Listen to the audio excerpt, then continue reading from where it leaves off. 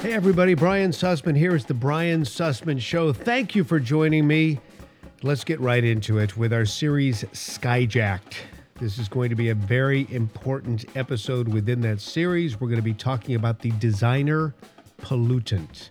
The designer pollutant, something in the sky you can't see, you can't smell, you can't taste.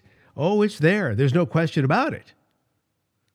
We're talking about carbon dioxide. But is it a pollutant? We'll talk about that in just a moment. In the news today, I'm really struck by a commentary written by Dennis Prager. Dennis Prager is, of course, a very competent, conservative voice, a very rational individual who, by the way, I didn't realize this until I was reading the commentary today. I did not realize that he actually went to graduate school at Columbia's School of International Affairs to study communism. Here's what he says. In my wildest dreams, I'd never imagined what I was studying would ever apply to the United States of America.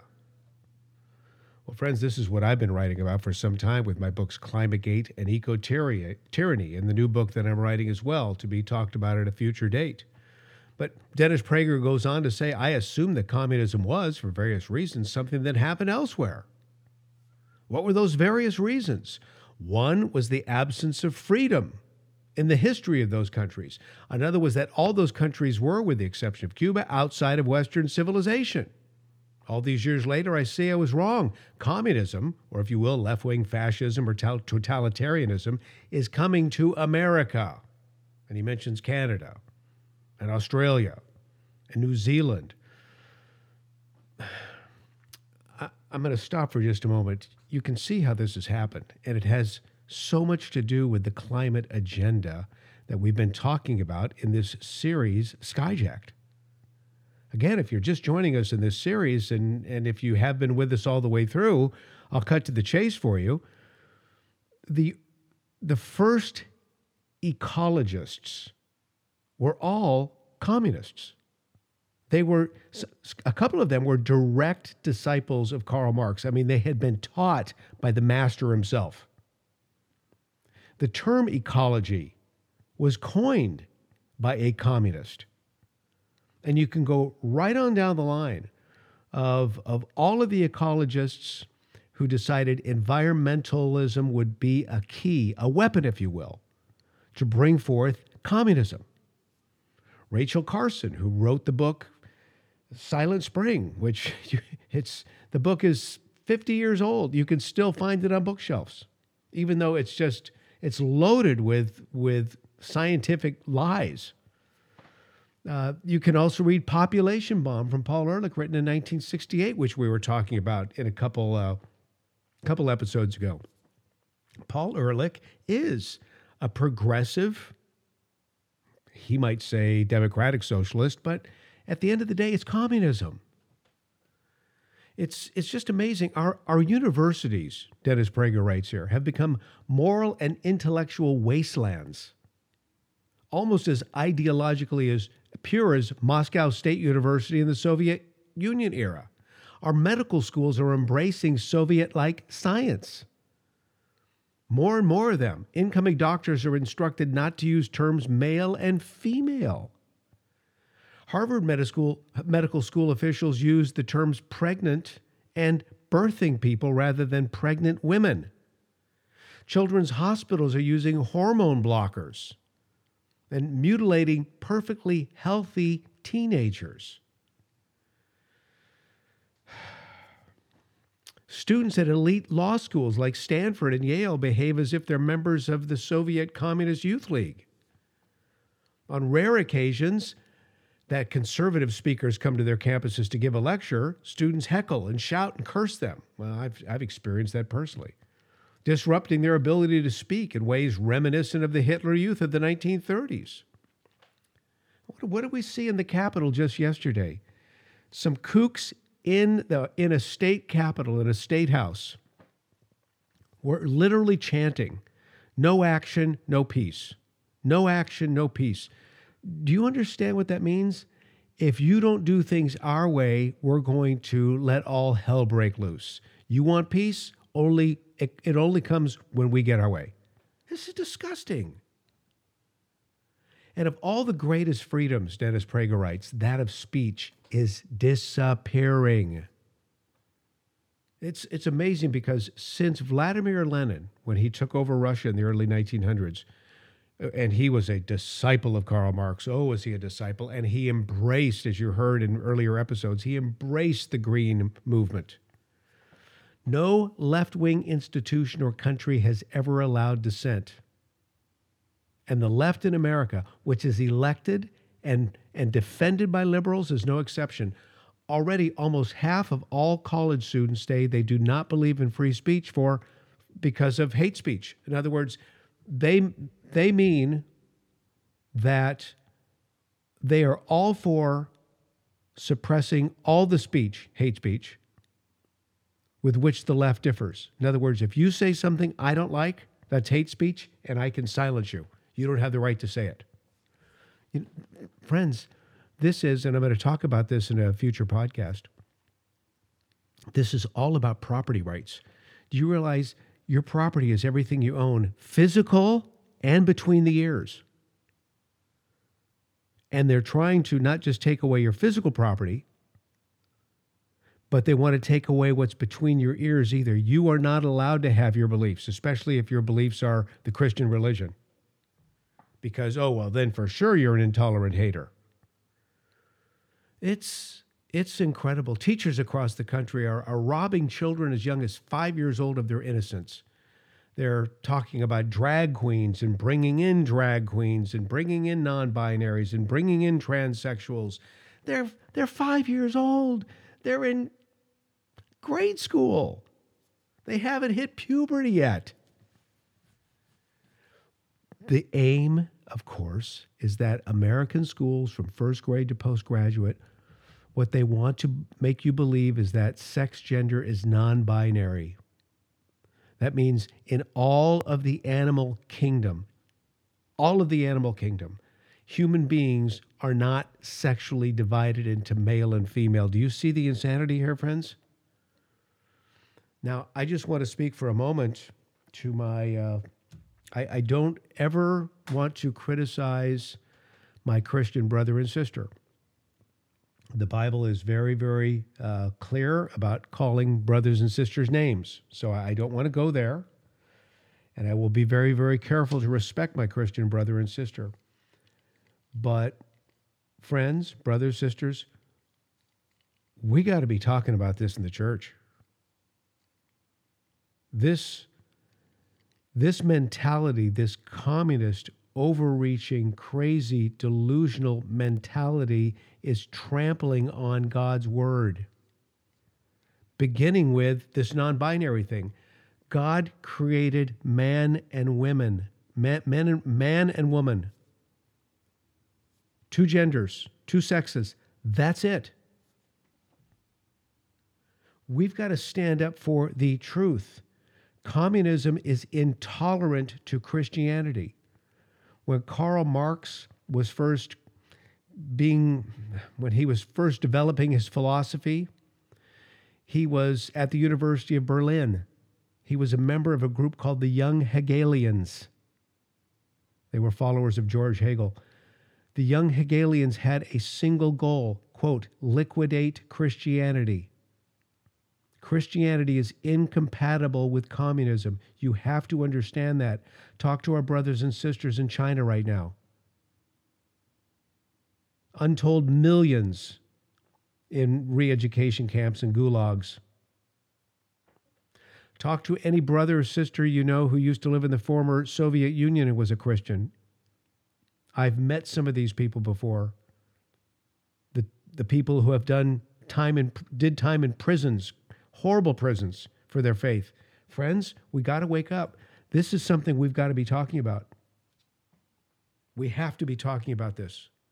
We can't sit back and pretend like it doesn't exist. We can't sit back and say, I don't want to offend anybody. You know what? Sometimes the truth hurts. It can be very, very offensive. The truth hurts. It can be very, very offensive. Now, Isn't it interesting? I haven't even gotten to the topic of the day in our discussion on Skyjacked, but I'll get to it right now. And I'm sorry, I'm just getting so wound up, but maybe you'd like to hear my Good Friday message instead. Maybe I should just go there. No, I really am giving a talk tonight, and I'm going to be talking about the blood of Messiah Yeshua. This is the stuff the communists hate. And as you just heard from that message from Dennis Prager, the commentary, it's growing in America. You've had an entire generation indoctrinated. Now they've come of age. Ephesians 1, New Testament, verses 7 through 10. In him we have redemption. In him, Jesus. In him we have redemption through his blood, the forgiveness of our wrongdoings, sins, according to the riches of his grace, which he lavished on us. God loves us. He wants to redeem us. He wants to give us life and life abundant and life eternal. He wants to see us made whole, our sins forgiven. He wants to see us healed. But wait, there is more. Yes, he redeems us through his blood. But listen to this, John chapter 6, he's the bread of life. Jesus said, I am the bread of life. The one who comes to me will not be hungry, and the one who believes in me will never be thirsty. See, this is taken right out of the Seder dinner, the Passover dinner, with the third cup of wine, the cup of sanctification. Jesus sanctifies us through his death on the cross. And then there's the three matzah breads, and the one in the middle is called the bread of affliction, which was broken and distributed amongst the disciples, just as it's broken in every Passover meal. Jesus said, take this bread, this is my body, click, broken for you. We have redemption through his blood. It's the primary work of Messiah. And this is why he's so patient with us, because he's not slow about his promise, as some count slowness, but is patient towards you, not willing for any to perish, but for all to come to repentance. Wow. When we repent, God is releasing us from the stranglehold of sin with the ransom, his blood. I guess we're not going to get to the subject of Skyjacked today. I have some friends in Nigeria who I've told you about in other podcasts. My friends tell me that there's something called the kidnapping hour. I guess it's after dark, 9, 10 o'clock at night, the kidnapping hour. Kidnappings take place all the time. People do it for ransoms. It's just a way to get money, especially if they can find a foreigner, an American in particular. One lawmaker in Nigeria says kidnapping has become the most virulent form of banditry in Nigeria and the most pervasive and intractable violent crime in the country. So how are the lawmakers in Nigeria dealing with this? They're going to outlaw ransoms. They think that will stop. I mean, it seems to me kidnapping's already a crime. Now they're going to outlaw ransoms. Friends, this is just like what Satan would like you to believe about the blood of Jesus. They would like you to believe that it's religious superstition, semi-barbaric. They want to mock you just the way Jesus was mocked for saying he was the bread of life. What's really fascinating is that in Colossians chapter 2, verse 20, as well as Romans chapter 6, verse 8, Paul, who's writing here, the Apostle Paul, St. Paul says, we have died with Messiah Jesus. We have died with him. Divine forgiveness understands there has been an execution of the penalty and the price has been paid. Paid in the precious blood of Messiah. Paid, period. Past, present, future sins forgiven. That doesn't mean you can go on and sin as much as you like. Doesn't mean that at all. But what it means is your past sins are in the rearview mirror so far back, God can't see them. and what's happening in the present or may happen in the future that's contrary to God's will, guess what? If we confess our sins, he's faithful and just to forgive us our sins and cleanse us of all unrighteousness. Now, that doesn't give you license to keep sinning, but that says when we sincerely get on our face and repent.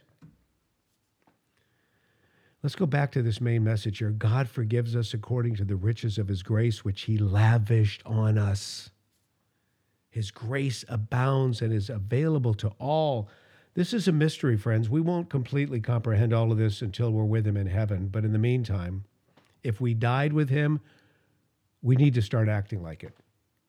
And we need to start praying for this nation. And we need to be praying for this world.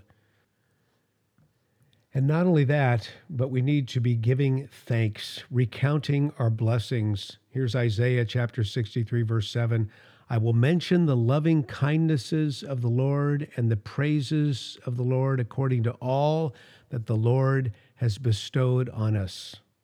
He has bestowed upon you so much, friends. If you just stop and think back upon your life, yeah, there may have been some really bad times, horrible times, in fact. But if you can just look hard enough, you will see the mercy of the Lord. It might have been a lot worse. You might have been spared even more pain.